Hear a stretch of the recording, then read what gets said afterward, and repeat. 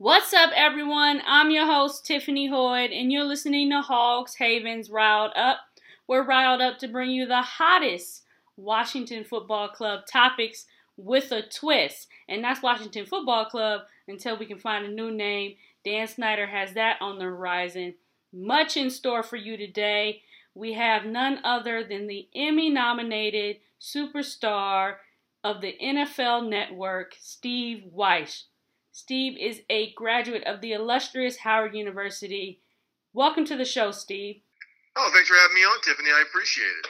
Oh, it's a pleasure. I was just saying that to you, but I know our audience is going to love this. They watch you just like I do on the NFL Network. You got into sports journalism at a time when there weren't that many black faces, and you've been a trailblazer for us. So I can't say it enough. Thank you. But walk us through that process and graduating from Howard. Well, I mean, it was, I came through at a time, I paid my dues like a lot of other people. I started out in Richmond, Virginia as a newspaper writer covering high school sports at the Richmond Times-Dispatch. 2 years later, I went to the Miami Herald to cover high school sports there. That eventually morphed into covering, pro boxing, and then the Dolphins, and then the Miami Heat. I got hired by the Washington Post to come up there and cover the NBA. So I covered the Wizards, when Michael Jordan came back for not the last dance, but for another dance, after the last dance. And after that, I went to Atlanta, where I actually covered college football, University of Georgia. Again, I'm still writing for a season, and then I ended up covering the Atlanta Falcons for 5 seasons. And while there, the Michael Vick dogfighting episode happened, and that really brought a lot of national attention because my partner Daryl Ledbetter and Daryl still covers the Falcons for the AJC. We were really the leaders on covering that story. It's a very difficult story to cover, but I got a lot of national attention for that. NFL Network offered me a job, and I've steadily made the transition from writing to doing TV. To where now I'm kind of the senior guy yes. at the network. I've been there since 2008. So for me to last that long, at a network, as a black man, kind of with the forum that I have, I'm very, very grateful to a lot of people who paved the way for me, the Bill Rodens, Michael Wilbons, David Aldridges of the world, Brian Burwell, and I just love where I am right now, seeing so many fantastic people like yourself and Kimberly Martin and MJ Acosta and so many, black people, and especially black women doing their thing in the sports world. It's just really been a heck of a ride. It's not over yet, but it's an interesting time that we're in. It's a super interesting time. 2020 has not been lackluster. Let's say that. No. You talked about your experience with the Washington Post and covering the sports teams in D.C. As you know, this is a Redskins podcast. Big things are happening in D.C. I know that you've actually talked about the name in the past. What are your thoughts on the Redskins name change? It's long overdue. I've never said the name you keep talking. Because where my parents grew up, where my mother grew up in Southwest Virginia, there were some native territories. I've been told it's in the blood. I've done the genealogy. It's kind of hard to find, but I was raised a certain way to respect the native culture. I've just dug deep. I'm an avid reader. I've studied a lot of the different nations, the different cultures, a lot of the beliefs, a lot of the great stories, some of the great historical events, even going up to, Russell Means and Leonard Peltier and the things that happened up in North Dakota in the 70s. And it's long overdue. Right. Look, a couple of years ago, I work with the Native Americans Journalists Association from time to time, and we had a group of students, fellows, and teachers at the NFL Network. And we had some of the top leaders from the NFL Network come meet with us, and to a person, every one of them was adamant that was an insensitive name. It was offensive, and the passion that came out of these people is everything I'd heard before. And so when I hear a lot of people make the argument like, "Oh, it's not offensive; it's upholding a lot of Indians and natives in a ceremonial way," I'm like, "No, you haven't spoken to the people. You haven't seen the people. I've been to reservations and done work. It is offensive. It is offensive, and it is long overdue that this name was changed. It's just a shame. I'm glad it's overdue, and I don't want to harken too much on the circumstance, but it is a shame that it took fellow owners and sponsors to make this happen, as opposed to doing the right thing that should have happened for the right reasons." I concur. Absolutely. That brings me to my next question on Dan Snyder. A lot of people have been talking about the fact that he's really making this name change because, one, the climate that this country's in, and then two, because enough people leaned on him, not necessarily because it was his decision to make the change. I don't know what your thoughts are. Well, I mean, that's the case. Right, yeah. It's just leaned on enough. That's the case. And Snyder said for years, I mean, this isn't the first time this issue has come up. I mean, ever since I can remember, there have been people talking about this. And, from Jack Kent Cooke, to Daniel Snyder, then the history of their racist owner, George Preston Marshall. Yes. And Daniel Snyder was like, "I am not changing this name. I'm not. I've talked to natives. They're okay with this. I've donated money. They're okay with this." No, but it took the current climate. It took, some of his fellow owners in his ownership group, and it took some of his key sponsors to say, "Hey, man, it's time," because he has just been so adamant and so passionate and so insistent that he would not change it in previous years, that it took a monumentous occasion like this to make it happen. But always remember, in American history, integration was not voluntary. It was court ordered. No, it was court ordered. It was done legally. So sometimes change has to be forced, and that's what happened here. That brings me back to what you were saying on the name change and you speaking to different members of the Native community.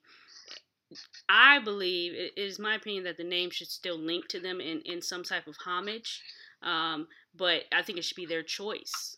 I know people have said fans should vote on the name, but just because the name was so offensive for so long, I think that it would be appropriate for them to get a say.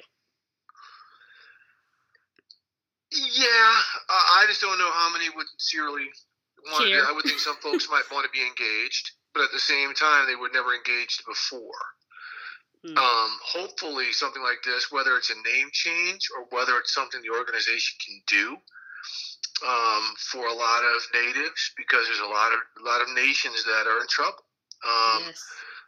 Look, there's a tremendous suicide rate on Indian reservations, especially with young women. There are a lot of health issues on Indian reservations. Maybe the team can do something that way, so it can be genuine instead of consulting them on a name change. I think that's what we're seeing now with the things happening with Black Lives Matter and pro athletes and these teams stepping out. Is they're not just doing things slogan wise, right? These people are really working the community to make change. They're working the system and legislators to make change. And I think that's where the organization could make a far greater impact than making a consultation about a name. Yeah, I think that in this climate, people are tired of things to pacify communities, and then actions being taken like, okay, here you go, just like here, instead of like a true apology and some type of, like I said, homage towards these communities that have been underserved and impeded upon in the nation. Yeah, and when it comes to this name, I mean, look, there's a lot of people who, they remember the great teams and the name that came with this team. I mean, Doug Williams is one of my heroes. And I know Doug well. I do work with him with the Black College Football Hall of Fame and some other things. And, when I was at Howard, that's when it happened. And what he did to galvanize that city at that time in the late 80s was remarkable. But I could never, ever, ever feel great about that team because I knew historically they were the last team to sign a black player. They had to be forced to integrate their team by the President of the United States, yes. Who said, if you want funding for your stadium, you've got to do this. And instead of using the first overall pick that they had to draft Ernie Davis, they traded the pick. Now, they traded it for Bobby Mitchell, who turned out to be a great player. But their owner was just so, and so just knowing that history. And my grandparents, who grew up in Hampton, Virginia, turned out to be Cowboys fans because they said I would never root for that organization because of that. I had that inherent bias in me. But there's a lot of people who feel that way. That's why you have so many people in D.C. who are Cowboys fans. Yes. People think it's just because they're being the Washington football team. It's because of that and that history. And so, I'm sure I'm biased when it comes to the name change, but I also am educated. I've also dealt with the people who have been hurt by it. And so when people say it's not racist, it's not this and that, talk to somebody. Talk to somebody from the Sioux Nation, from the Choctaw Nation, from the Cherokee Nation. Talk to them. Talk to them and ask them instead of making an assumption. And I'm sure that will open their minds. I, for one, this country is going through something where we need to learn. We're learning forcibly, thankfully, how to communicate with one another and how to see other people's viewpoint. And that's thanks to the Black Lives Matter movement, I believe. What are your thoughts on the movement and the NFL's stance on making a true effort to engage with Black Lives Matter? Well, first off, I think you're being really, really optimistic and positive about people listening to one another. When every day we see videos of people not listening. But they have to. They're required at this point to see it at the very least. Well, I mean, listening and hearing are two different things. But I do think things are different because there are, and my first comment was a little tongue-in-cheek, so to speak, but there are more people of different ethnicities listening and taking up the cause because they saw a man die under the knee of a neck of a police officer in the midst of a pandemic, which gave them no excuse not to pay attention. And that's why this is happening. And the NFL were some of the observers of that, okay? Initially, they put in a boilerplate statement. Our condolences, blah, blah, blah. And then the players came out like, no, this isn't what it's about. Speak up. You need to actually see what we saw and understand how we feel. And Roger Goodell, instead of waiting for permission from the 31 plus the Packers ownership groups, stepped out on his own. He stepped out on his own with some help from some black people in the NFL office to say the NFL would not be what it is without its black players.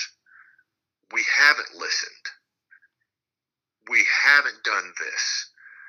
Black lives do matter, and we will be taking initiatives. Because oftentimes, look, and I work for the NFL, right? Mm-hmm.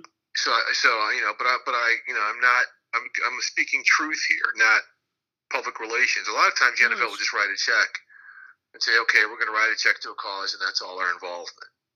But now players are saying we can't just be pissed. We have to lead.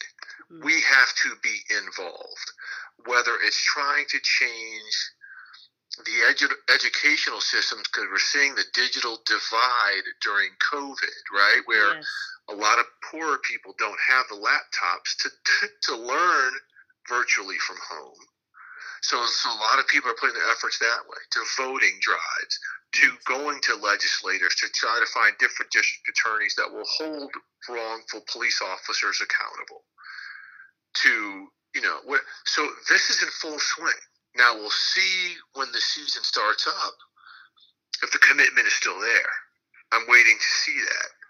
But I think this feels different just because so many other ethnicities are finally coming around, and like you said, at least listening or to what people you're hearing, what people have been screaming from the rooftops for years, for decades about Centuries. The wrongdoings in this country. Yeah. Yeah, this is a powerful time, and I was actually talking to someone about it. Ed Hill from Howard. I know Ed quite well. Yes, I was talking to him, and he was optimistic about the movement. And what I told him is, I appreciate that this movement doesn't have a one leader, or doesn't even have like a one main person to look to. This is truly a people's movement, and I think that's what will make it a movement and not a moment. And that's across the board, from the LGBTQ community to women's rights, whatever it may be, Native Americans. People are able to at least put their voice out there. So if there is someone who is willing to be receptive across racial lines, gender lines, sexuality lines, whatever, people can put their word out there and speak their truth. Well said. And the fact that there isn't an individual leader, I think, is important. And when it comes to the NFL, Colin Kaepernick is the galvanizing keystone to all of this, right? In 2016, people forget 2016, the country was going through the same exact things, right? We saw the video killing of Alton Sterling in Baton Rouge, Louisiana, by police officers, and then the next day, Philando Castile getting shot by a police officer up in Minneapolis, and licensed gun carrier. Right, but it's not like we didn't see these before. It's not that we didn't hear about these before, but because of the COVID-19, we're home. Yes. Right, and so we're beat over the head with this, and our hearts are sick. And that's when Colin Kaepernick 4 years ago was trying to say, this is going on. We need to do something about it. But he was ostracized. Right, the one person who stood up for this to be a leader lost his career, right? He had some people who held him up, and he's going to end up on the right side of history, but who held him up as a symbol, and other people who held him up as the Antichrist, so to speak. And to your point, the fact that Colin Kaepernick is the keystone, but now you've got 5 million other people of all races, of all ages, of all ethnicities, of all genders, of all sexual preferences, rallying around it now, instead of it being one person, like you said, makes it feel very, very different. And you talk to Harry Edwards and Jim Brown and all of these people who've tried to do these things before, and they will tell you this is different. I'm still somewhat jaded because we've walked down this path a little bit before to some degree and come up heartbroken. Right. So we'll see. But in terms of the NFL and what it's doing, I can tell you from the inner workings, it seems very sincere. But again, I just want to see once games start, if that energy is still the same. Yes, and I do like to give the NFL a little credit in the fact that I think from a hiring standpoint, I've always seen that they've tried in at least the last couple years have really put a precedent on minority engagement or minority workers' careers within the NFL. And I've appreciated that because that was a long-standing thing where the people on the field are black, but no one behind the scenes is black. You must know more than me. Oh, you don't think it's getting a little better? You must know a lot more than I do. From the lack of black head coaches to the lack of black general managers, and then to the cases there are 3 and 2, to the lack of black coordinators. There's work to do, man. There's a lot of talk about doing it, but there's plenty of work to do. I can tell you that. I love your energy right now. You're speaking the truth. Like, you're not accepting a little bit. I think I'm accepting a little bit. Like, okay, it's better than what we had. But the fact of the matter is, we deserve so much more as Americans. Forget the history of it all. But like, there needs to be equality across the board, and unless there's equality, it's not enough. We need an opportunity to get the job. I think that's what anyone asks. May the best person win. But when opportunities are there, and they're going to your fraternity brothers or things like this. And this is in corporations all across America. That's what's frustrating. I mean, when you see an Eric Bieniemy, the offensive coordinator for the Kansas City Chiefs, wins the Super Bowl, coaches Super Bowl MVP. He's the coach for the best quarterback in the NFL. Right. And there's people say, well, he hasn't called plays long enough. Well, you know what? Matt Nagy didn't call plays. Doug Peterson. Yeah, I mean, there's always an excuse, right? There's always an excuse as to why somebody didn't do something. In the last 2 years, the NFL has had what we call a quarterback coaching summit. I've emceed some panels there. I've been part of this. And when you show up and there's 70 coaches, Polynesian, Latino, and Black, mainly on the offensive side of the ball, many of whom call plays, like Tony Elliott, the play caller for Clemson, which wins national championships, which has a top quarterback coming in, and they're there.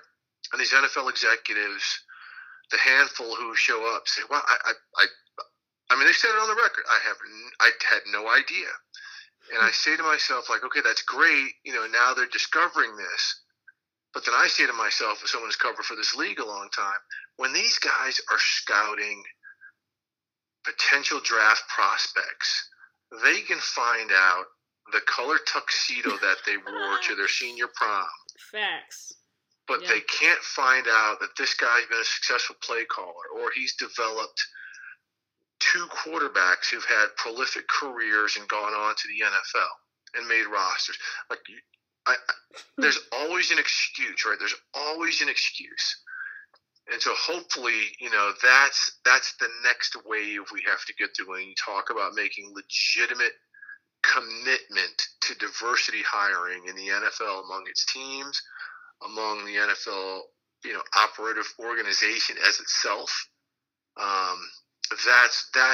That's the huge leap that they've got to start taking. That, what you just said right there, that is the story of the minority life in America. There's always an excuse for why we don't get certain privileges. Oh, we didn't present this quite correctly. And one of the reasons... Remember, it is not privileges. It is opportunity. There's a different opportunity. Thing. Yes, a lot of people say, why do you want this? Why do you want that? Why aren't you happy with this? We just want a shot. Okay, if we're not good enough, that's on us. Exactly. Okay, but if we're better than someone else, then give us that opportunity. That's what the focus need to be. Don't give me a seat at the front of the room just because I'm black. Give me an opportunity to earn it. Wow. That's it right there. That's the mic drop. Give us the opportunity to earn it. And for the Redskins, I think what will formerly be known as their name. Yeah, you need to stop using that Washington's name. Football Club. There Let's you call go. it that. Washington's Football Club. For Washington's Football Club, they have a chance here to gain some fans that they didn't have, to kind of move themselves back into D.C., because I've heard that time and time again from my experience in D.C. that people are just unhappy with the team. This is like a new leaf. You have a new head coach, and if you do this correctly, if you do what's necessary to rebuild relationships within the Native community, within the DC community, Black community, whatever, I think that this could be a fresh start, a great start for them. Yeah, let's hope so. I mean, let's really hope so. And the most important part about all that is let's stop offending our Native forefathers. So stop offending them. Okay, that's the big point out of all of this. And anything that comes out of it that's a benefit, that's great. But to stop, you know, again, I've heard the voices every time I go to an Indian reservation to do something. Are they ever going to change that name? Ooh. Okay, so now that they're going to change that name, that's a huge. I mean, that's a healing. That could be a healing thing. So let's hope they can seize this. There's no reason that great city and its great fans shouldn't get what they deserve. They've been loyal. They've dealt with a lot of bad over the past few years, and so let's just hope that, like you said, this is a fresh start. with a great head coach and a great man in Ron Rivera to really start a very healthy chapter in that organization. Right. And that brings me to this is a controversial question for you. What does this name change mean for Robert E. Lee high schools and elementary schools and middle schools? Now we're going into a big rabbit hole because there's a whole lot of Stonewall Jacksons and Robert E. Lees and J.E.B. Stewarts and all of these. Look, when I lived up there, I lived out, I think it was Stonewall Jackson High School near Manassas, Virginia, right? Which is at the time, I think, had a significantly black enrollment. And I was like, do you guys even know? But do you even know? But I mean, it's, look, I just don't know. We're seeing Confederate monuments come down. You're seeing people not honor certain things anymore. I mean, I really don't have an answer. I mean, look, as a black man, I'd love to see it all go. I'd love to see it all go. But I'd still like the history to be there so people can understand it's real. I mean, when you go to New Orleans and you see, the flea market by the river, that's where slaves used to be traded. Make sure everybody knows that. There it is. When you go to Charleston, South Carolina, and I think it's a building, the Daughters of the Confederacy, where they have the big slave trading block. It's offensive, but this is real, right? It really happened. This really happened on the streets down by the water in Georgetown. Okay? So I'd love to see all of this stuff go if it's offensive. But at the same time, tear it down, but don't let anybody know what happened here. Let everybody know what happened here. Because some people could be prideful in it, some people could be hurt by it, but slavery or enslavement of human beings happened. Wars were fought over the enslavement of black people. And we should never, ever forget that. We should also teach in our history lessons, every side, because as we know, history is written by the victors, but it seems in this country sometimes it's written by the losers, which is why we have Robert E. Lee's and Jeff Stewart's and Stonewall Jackson high schools and things like that. Correct. And that, I've heard people say this because in Germany, they keep all the history from the Holocaust and World War II, World War I. They keep it all as a reminder of what not to do and how not to live. And I've heard that a lot when talking about the Confederate flags and a lot of different things. But my issue has always been with that theory, we don't treat it as something, in my opinion, this is my opinion, we don't treat it as something that should not be repeated. It's just like there, and if you know, you know. Like you said, the flea market. Yeah, I mean, look, it's something that should not be celebrated. Right. Right. When I worked in Richmond, Virginia, Monument Avenue, where you see all these monuments being torn down to Confederate soldiers. Hey, man, I remember going to look at an apartment when I moved there, and the person told me, hey, it's free, it's available, it's this much money, and then they saw me, and they're like, yeah, no. Right? So, but you drive down this elegant street with all these Confederate statues, and this is a source of pride. Look, when I lived down there, it was the late 80s, and that's when the Martin Luther King holiday was a big issue. And I think they put it on the same weekend or the same date or something as, down there they honored Robert E. Lee Day, Stonewall Jackson Day at the time. So, look, we're at a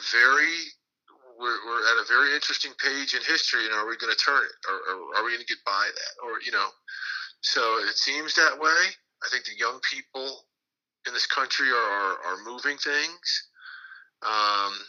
But we'll see, because there's clearly a resistance to it, and we'll see how much influence this movement has.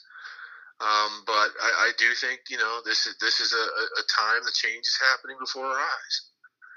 Right, and as they speak about this movement in history, they're going to automatically link it with the coronavirus, because I think that, like you said, this gave birth to the movement. And my question for you is the question that everyone wants to know. College football is canceling. do you believe the NFL will have a season this year? Yes. Okay. I do. Plain and simple. It will have a season. Will there be fans? We'll see. But, unless the players decide to sit it out, when we know there's talks going on with the NFL and the NFLPA, I do believe that there will be a season. And that season for the Washington. Look, I need to get out of it. I need to get rid of it out of my head. I've been saying it. Yeah, I've been saying it's a mess. The Washington Football Club, they have an opportunity with Chase Young coming out and Dwayne Haskins. Do you think Haskins will shape up under Rivera and turn into a Cam-esque type player? I know he's not a runner like that. He should be a very good player. I mean, that team's got talent. And the one thing Ron Rivera will do is he will get his arms around things organizationally. Some of the stupid leaks that come out of that building will stop.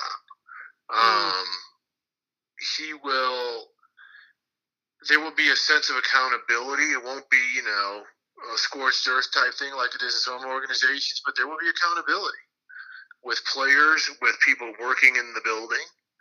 I don't think it's going to happen overnight. But there's no reason why that team should not be competitive in a year or two if Scott Turner, the offensive coordinator, can get Dwayne Haskins to play up to his ability. If he can't, remember Kyle Allen is there. That's someone Ron Rivera and Scott Turner are familiar with. So, I mean, they've done something to kind of backstop the most important position with somebody they're familiar with. It's an odd year. There's been no real off season. So we'll see, but yeah, I mean, there's no reason with some of the talent that they have and as good of a coach as Ron Rivera is that they can't be competitive in the next year or two. I agree, and I love the fact that they put such a great head coaching core together. And I say head coaching core because all these guys, offensive coordinator, head coach Ron Rivera, and Jack Del Rio, they've all been head coaches and they've had some sort of success. And putting all those guys together, egos aside, I think that they can really lead a team. We'll see. We'll see.